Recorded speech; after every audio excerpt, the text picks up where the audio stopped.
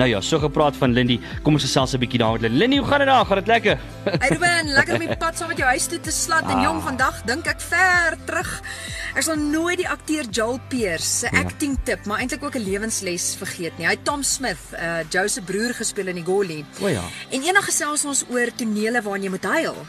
En hy verduidelik toe vir my hoe emosie en die vermoë om jou woorde te memoriseer in verskillende dele van jou brein gebeur. En dis 'n absolute kuns om te bemeester. As jy te emosioneel is, sal jy nie jou woorde kan onthou nie, en as jy weet te hard konsentreer op die woorde wat jy volgende moet sê, is daar nie emosie nie. Nou behalwe vir toneelspel, dink ek die lewe en veral ons verhoudings vra ook so 'n fyn balans. As ons te emosioneel reageer, het ons nie die helderheid van verstand of die wysheid om mooi te luister en goeie besluite te neem nie.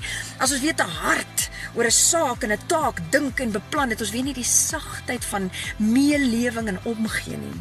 Nou ek kon nog nie ophou dink aan Theresa Geldenhuys by wie ons gister gekuier het met ons Jou Mense, My Mense projek saam met Spar nie.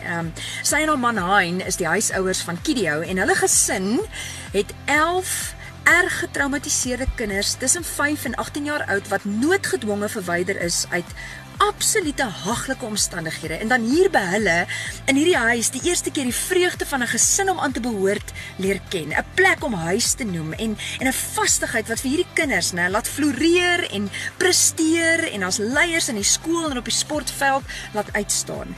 Nou, dis 'n huis soos enige ander met water en ligte rekeninge om te betaal en wintersklere waaruit die kinders gegroei het en die bekommernis van waar sal alles wat nodig is vandaan kom, en dit terwyl Theresa met elkeen van hierdie kinders individueel verhouding bou en met liefde en woorde hulle opbou.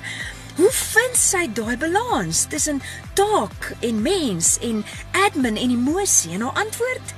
Ek vertrou die Here om te sorg vir die dag tot dag benodighede. Dis sy kinders, hy dra hulle behoeftes op sy hart, selfs meer as ek.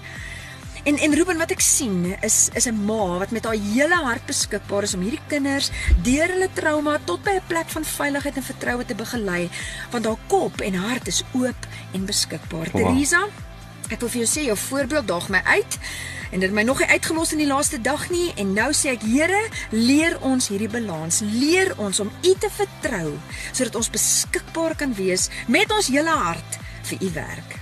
Ek is Lindy Strydom met jou Sladdiepad inspirasie.